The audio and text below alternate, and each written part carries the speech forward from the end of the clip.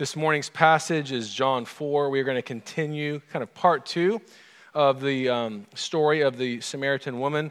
And then we're going to really hone in on the verses that deal with the disciples. So I just want to give you a little bit of a recap. Jesus and his disciples had been baptizing in Jerusalem and in the region. And it was time to head back north to Galilee, and you travel through Samaria to do that, or you have to go outside the Jordan and into other territories. So he goes through Samaria, comes to a town called Sychar, and there he hangs out at a well where while his disciples go and find food in the town. And the woman comes out to get water, and she's doing this at noon. Remember the story? She's probably shame-filled, and so she's kind of doing it when nobody else would be there. Jesus asks her for a drink. She kind of gets onto him, and we talked about resisting. She resists this kind of concept. He tells her, if you knew who asked you for a drink, you would have asked him, Jesus, for living water. So she has this interaction, but she stays. She remains in the conversation. She continues to discuss. Finally, he says, everyone who drinks of this water will be thirsty, but whoever drinks of the water that I will give him will never be thirsty. And she wants it. She wants that water, so she recognizes there's water, there's power in this, but she misunderstands it. She thinks it's going to be like this actual well, I guess, inside of her body. She doesn't know what's going on. She just knows she doesn't want to go experience shame anymore at that well. So she says, I want this water. And then Jesus does the famous, go get your husband. And he exposes her. And it's in that exposure that she responds. It's in that exposure that she realizes, I need a Savior. I need the Messiah. Jesus says in verse 26, I who speak to you am he. And so in that recognition, she responds with evangelism. She goes to the town. She goes and puts her jar down and goes into the town and starts talking about who Jesus is. So that's what we're going to look at this morning. But last week I talked about when you come to a Bible narrative, that is a story in the Bible like this one, oftentimes we want to find out who are we in that story? Who do we most identify with? Last week, it was the woman at the well. We wanted to kind of track this process of growth in the gospel. This week, we're going to look at the disciples. This is not their finest moment. So it's comforting for us who struggle in our discipleship to be involved in evangelism. So let's look now together, starting in verse 27. Just then his disciples came back. They marveled that he was talking with a woman. But no one said, what do you seek? Or why are you talking with her? So the woman left her water jar and went away into town and said to the people, come and see a man who told me all that I ever did. Can this be the Christ? They went out of the town and were coming to him. Meanwhile, verse 31, the disciples were urging him, saying, Rabbi, eat. But he said to them, I have food to eat that you do not know about. So the disciples said to one another, has anyone brought him something to eat? Jesus said to them, my food is to do the will of him who sent me and to accomplish his work. Do you not say there are yet 4 months? Then comes the harvest. Look, I tell you, lift up your eyes and see that the fields are white for harvest. Already the one who reaps is receiving wages and gathering fruit for eternal life, so that sower and reaper may rejoice together. For here the saying holds true, one sows and another reaps. I sent you to reap that for which you did not labor. Others have labored, and you have entered into their labor. Many Samaritans from the town believed in him because of the woman's testimony. He told me all that I ever did. So when the Samaritans came to him, they asked him to stay with them. And he stayed there for 2 days. And many more believed because of his word. They said to the woman, it is no longer because of what you said that we believe. For we have heard for ourselves, and we know that this is indeed the Savior of the world. This is the word of the Lord. Father, in this story, John the evangelist records by the power of your Spirit a difficult moment for the disciples, a moment that many of us relate with, where we get so caught up in the needs of this world, we forget to love the people right around us. And this morning as we come in, we all have so many things on our minds, things in our hearts, appetites that are pulling us in many directions. but I pray your Spirit would show us the beauty of your love. Lord, last week we saw that you know us fully and you love us fully. And this week I pray we would see how recognizing that, resting in that, leads us to love those around us for your glory. Amen.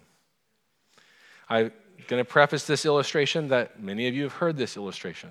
For those of you that haven't, you're in for a really interesting illustration. Okay, and it's going to start sad, but it's not sad. I remember when 9/11 happened, the footage was coming out. Not only the moment that you're experiencing on TV, but then later videos that surfaced. And there was one video that I'll never forget, and it kind of went away after a few months when as the media began to cull their favorite videos. This one disappeared for good reason, and the reason is the camera was aimed at the first building with the first impact, and a crowd had gathered. So at that point, I think people thought it was like a Cessna. No one quite knew how big of an airline it was, and we definitely did not think we were under attack. And it's when the second plane enters the second building that everyone just immediately realizes this is serious, right? And so the crowd that had gathered and the camera that had been set up was just standing there watching the first tower and the disaster. But when the second one hits, that crowd, which you could barely see their heads, turn and run. And the camera is stationary. It's on a tripod. And as these heads get closer and closer and closer, there's one head coming right toward the camera that decides to take a bite out of a sandwich. And you realize he had purchased a sandwich, was in shock like everybody else, but when the second plane hit and he turns to run, for some reason he thought, I'm hungry. And now's the best time to eat my sandwich. Who knows what's going to happen with my sandwich? You can kind of laugh at that. It was kind of crazy to think, how could someone, I'm not judging this person. Okay, I am a little. Like, how do you have time to eat? Like right now. Like right now, your body should be doing things where food is of the, like I don't even remember what happened. I threw it as I ran. But he did not assess correctly, and he ate the sandwich. So, the disciples are that man, and we are that man. Like Jesus is the Messiah. He's come to a town he's never been to share his gospel, and he sends them in to the town that is super ripe. Like everyone's like ready. And all they do is they come back with food to eat. And that's what we do. I think often we miss evangelism because we're missing Jesus. So I want to kind of unpack evangelism this morning. It's a very loaded topic for the Christians. Many of you, most of you, have had moments with evangelism. Maybe you've been harmed by your particular strategies you've tried. Maybe you've been harmed by the ways people have tried to reach you. If you are here this morning and you're not a Christian, maybe you're like, oh my goodness, I'm being evangelized. But evangelism, I want you to know, is the language of the gospel. Like when you are living with Christ and you are receiving the gospel, you are always in evangelism mode. That's the argument I'm going to make this morning. It's not something you do. You don't add it to your life. It's a part of you at all times. So we're going to look at evangelism is required. Evangelism is shalom. Thirdly, evangelism is easy. That'll be the easiest point. Fourthly, evangelism is deadly. So, here we go. Evangelism is required. You all, if you're a Christian, are required to be engaged in evangelism. So I just want to go around the room and hear your plans and kind of know what your process is, how you do it. You're required. Why do I say you're required to do evangelism? In the passage, the part we're going to hone in on is the disciples coming in and trying to get Jesus to eat and his response. But he says this interesting line, I have food to eat that you do not know about. And the food is to do the will of him who sent me to accomplish his work.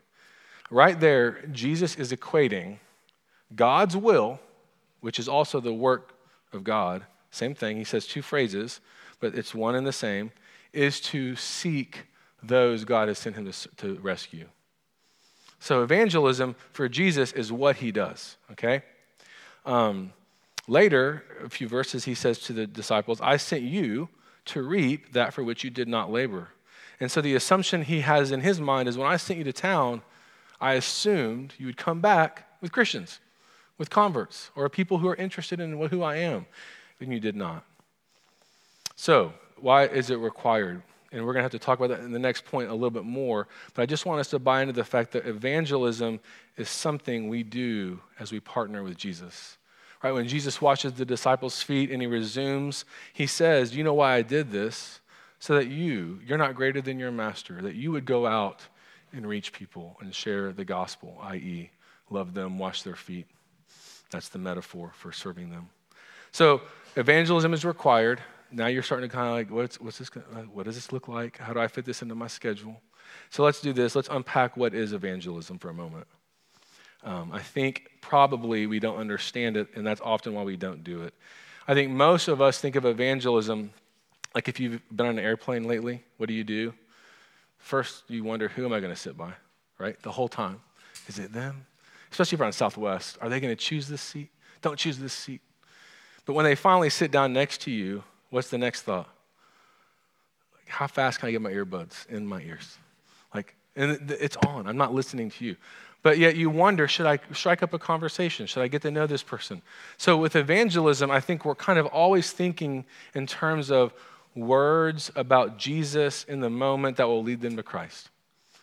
And that is absolutely a good definition of evangelism, sharing the gospel. But I want you to know, if you just think of conversion as being a decision for Jesus, then it's gonna not go well, because you're going to start coming up with plans and methods of evangelism that are just technique-oriented, and you're going to have just a lot of weight of guilt. Should I bring it up now? Should I bring it up now?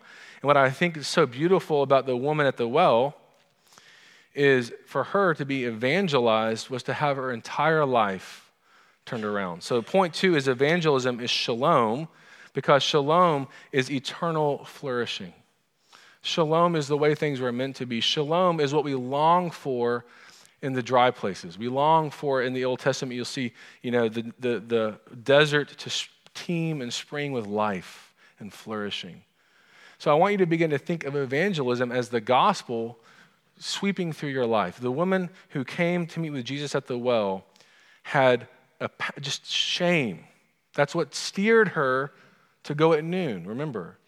Most women would go in the morning as a group, or in the evening when it was cooler. She came in the hottest part of the day, and she even says she wants the water so that she won't have to come back to the well ever again. So the question is, what changes in her, right? What happens? And the answer is she finds out that Jesus is setting her free. She finds out that she is no longer defined by her story, by her past, by her shame. Justification by faith is a doctrine we talk about a lot. And it's the doctrine that really took Luther and sprung him in many ways to life, somewhat sparking the Reformation. And what the doctrine teaches is this, that you're completely made righteous because of Christ's righteousness, right? It's been imputed to you. It's credited to you as righteousness. I was thinking about how to explain that. Often we think, well, am I actually righteous? And the answer is, you're personally not righteous because of Christ's imputed righteousness, although the Spirit is also given and you're adopted, but you're credited as righteousness. Now, here's an illustration.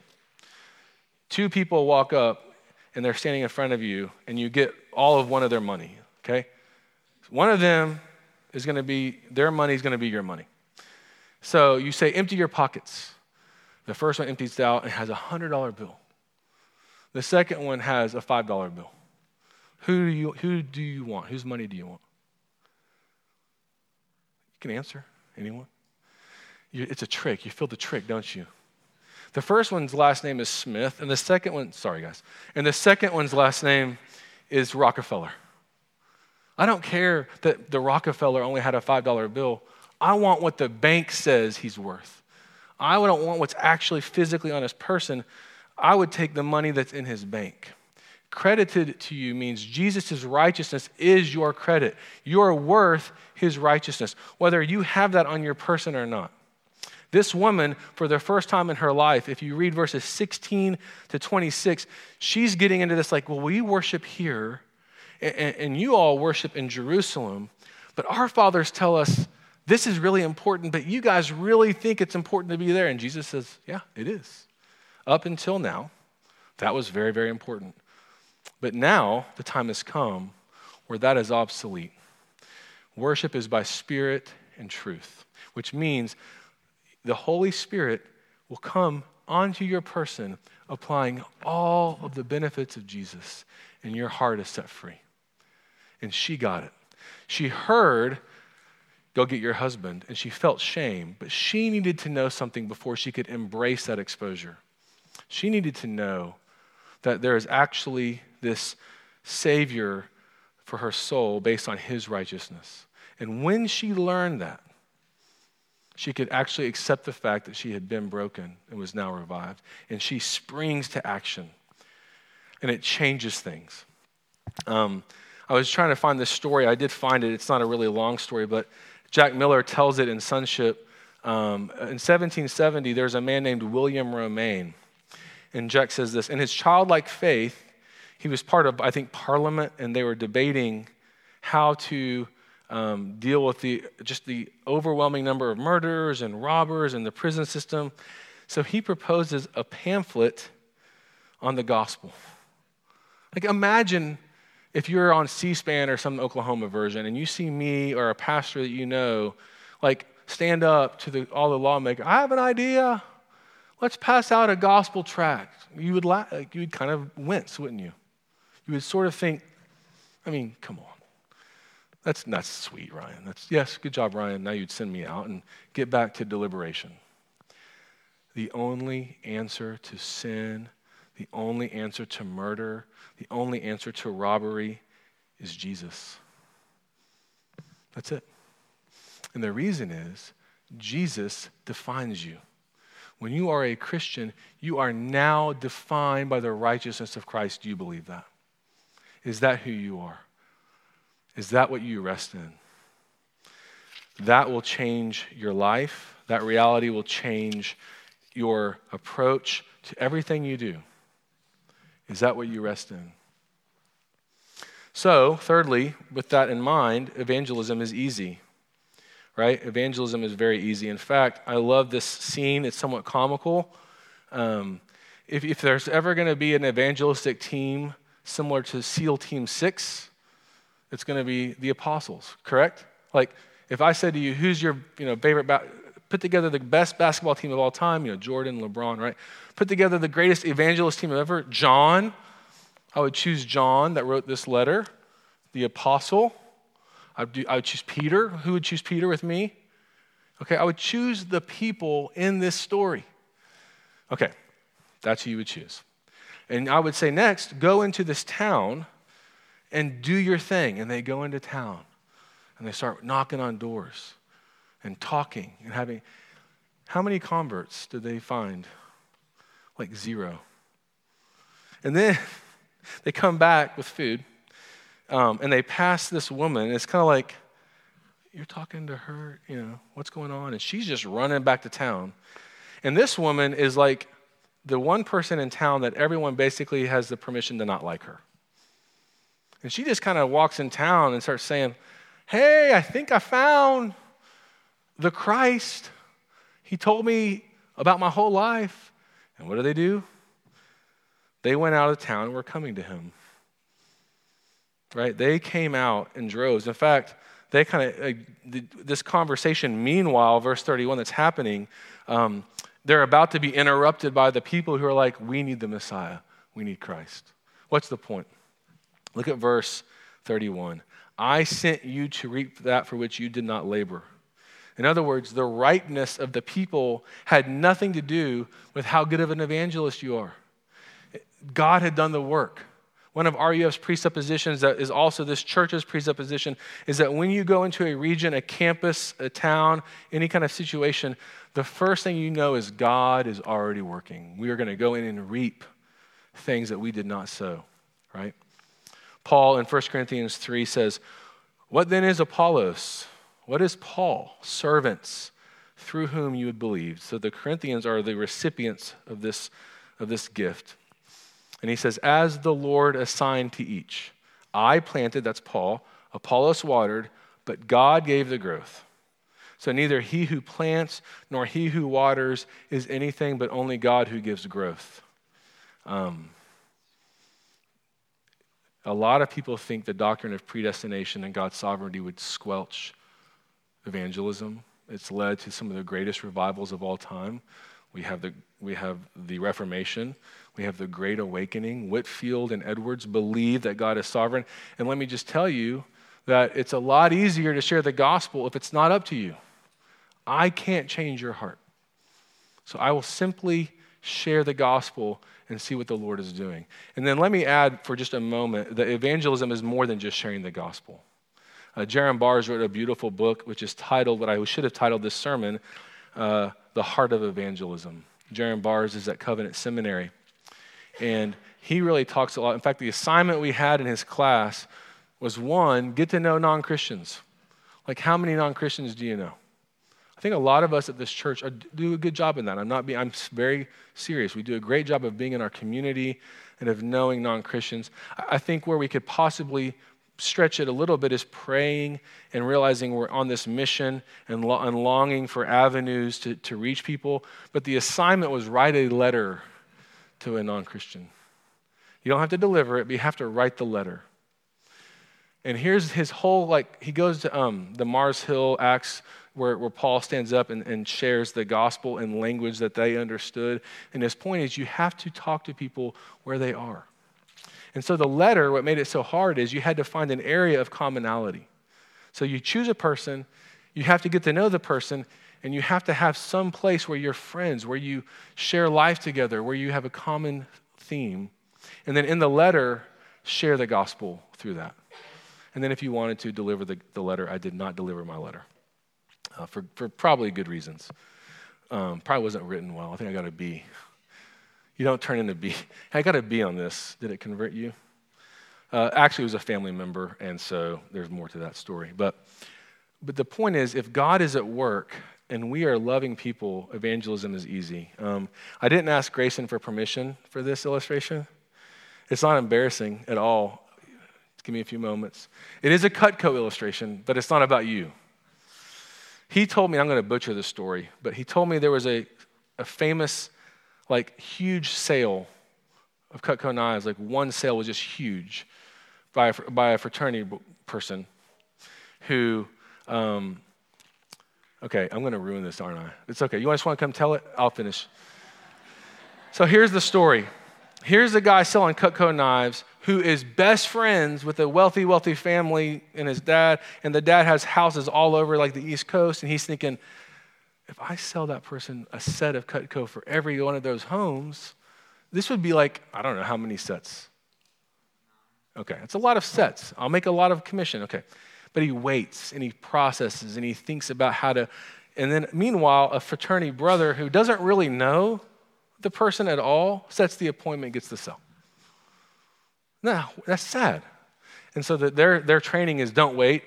My point is this: when people are ready and Jesus is pressing on them, you don't have to have perfect words, perfect avenues, you simply go in and take the opportunity to talk and share the gospel. Why is that so hard? I'll tell you why. Our last point is that evangelism is deadly.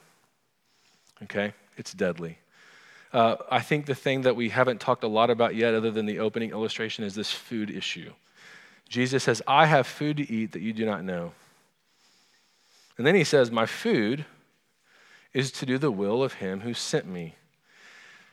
Jesus likes food. I want you to understand me. Jesus ate food, right? He still eats food. And while he was on earth, he was known as one who came eating and drinking. But he didn't worship food like we do. Food is a very interesting, tricky thing because it's not simply a metaphor. It's kind of like the metaphor. I think God made eating to point to how we should relate to him, that we are in union with Christ, and he comes into us, and he says, I'm the bread of life. And a few chapters later, you need sustenance. I am that sustenance. Oh, and by the way, you can have a hamburger because you're hungry. And so we reverse that. I need a hamburger. I'm hungry. Oh, Jesus is also kind of something I feast on sometimes. We kind of reverse it. When I was a child, I think we ate out at fast food joints once a week seemed to be the average. I may have just made that up, but that's what it feels like. So let's just act like that's a study. Now, I bet for most of us in this room, I bet 80% of this room eats out once a day. And I bet 60% eat out sometimes twice a day, like within a week. Like we eat out. Food is just, get it to me, I'm hungry. Yet Jesus begins his ministry with a 40-day fast. He's saying food is important, but it's not everything, right? My food is to do the will of my Father. And also, when you're engaged in exciting things, you don't get hungry. Have you all ever noticed that? That's why I use that illustration. Like, you would think this is all happening, I lost my appetite, right? Or if I'm about to perform like an athletic event or do something important, like your body uses I don't know how it all works physiologically, but the blood needs to go other places and you aren't hungry. And so I think Jesus is sitting here aware of the fact that this woman has just been converted and is on a mission that his SEAL Team 6 failed at, and they're all going to come back to him, and he's excited. And they bring food, and he's like, I'm good. He doesn't shame them. He just simply says, I'm okay. But I will say for them, they probably need to learn from him that sometimes it's okay to miss a meal. Sometimes it's okay to turn away your appetite. It's okay to love other people well. So how do you die? The woman died. The woman at the well died. If you are in Christ, you have died. That's the gospel message. When Jesus died, we died with him. When Jesus rose, we rose with him. And the problem for us is that we often try to go back and live as if that's not true. Paul says it in Galatians. It's for freedom that you've been set free. Yet the chains are off, the prison door is open, and we cower in that prison. I need 3 meals a day. I need my house to look a certain way. I don't want people to ever reject me. What is your prison? I can't go out. What if, and we're just terrified. And Paul in Galatians is like, come out. Jesus is your identity. No one can harm you. You have died and you have risen, and there's nothing that can separate you from the love of Christ, and we sit in our prison. Yeah, I know, but what if I lose my job? What if I send that text and I'm rejected? What if I do it? And that's the prison we live in. You have to die to that. What are you clinging to for your life? Jesus is showing us in this story, he's juxtaposing these apostles, 10 of which go on and die martyred deaths. One, John, who we don't know how John passed away, but he was exiled. They end up being the super evangelists, right?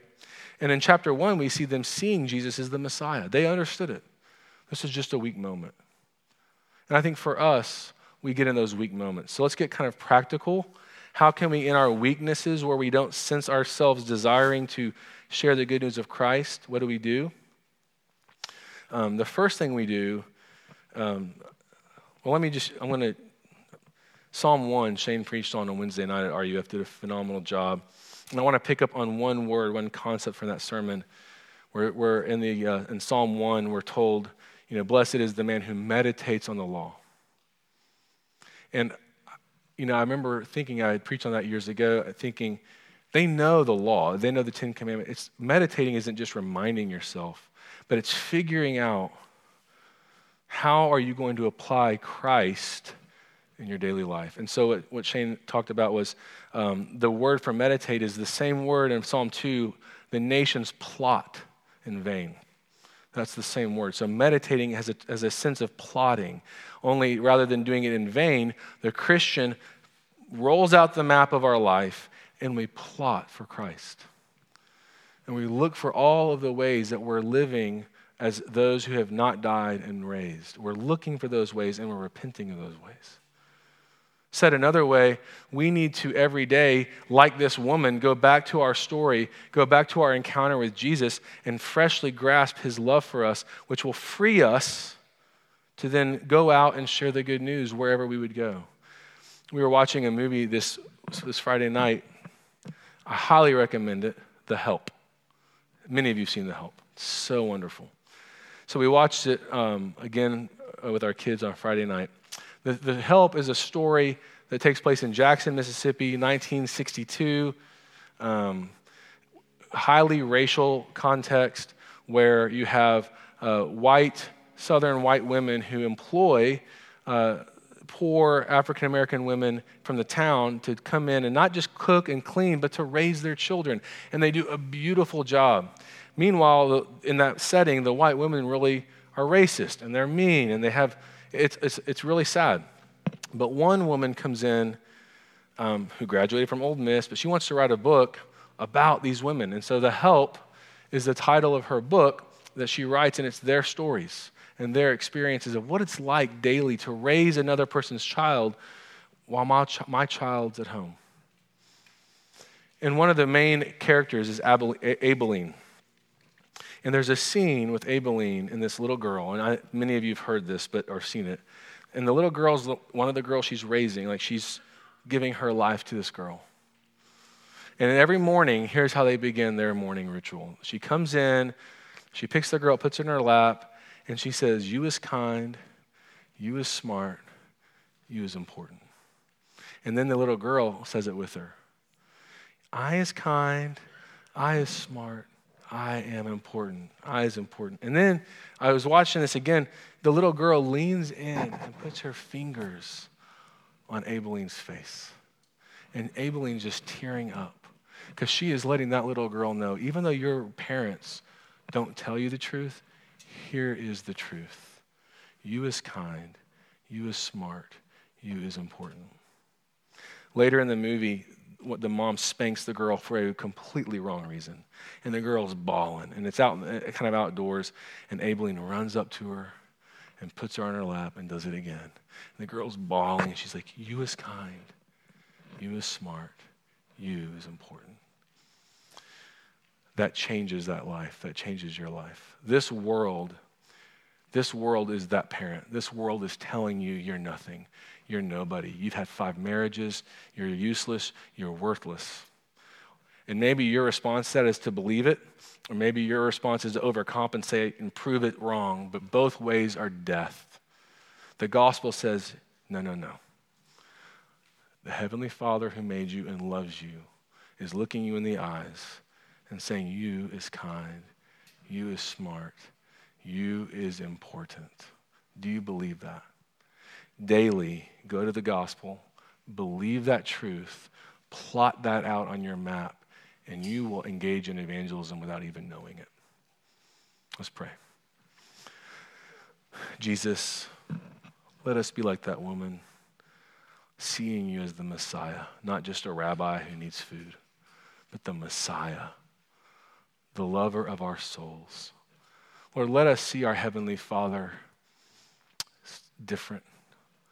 Father, I confess I often struggle probably with my own life here, my own story, to see you as beautiful as you are. But I can promise, I think all of us, when we see you face to face, will be amazed at how little we understood your love. But we thank you that there is so much room for growth, that until you return, Jesus, we have this room for growth to further grasp how high and deep is the love of Christ, that we would be moved to just rest in you, to feel your arms around us and be compelled to love those in our midst. Give us that power through your Spirit. Let this meal we're about to take, let this service revive us. Let us not think about just how we're going to survive or what food we're going to eat after church, but whom can we love? Whom can we go toward? Whom can we share the gospel with, or just precursor to that, love and do the labor for someone else to share the gospel? Let us be in that process. Let everything we do, let us be in evangelism mode. Not out of duty, not that that's wrong, not out of obligation, though that's not wrong, but out of a sense of response to your love. Let that drive us for your glory. Amen.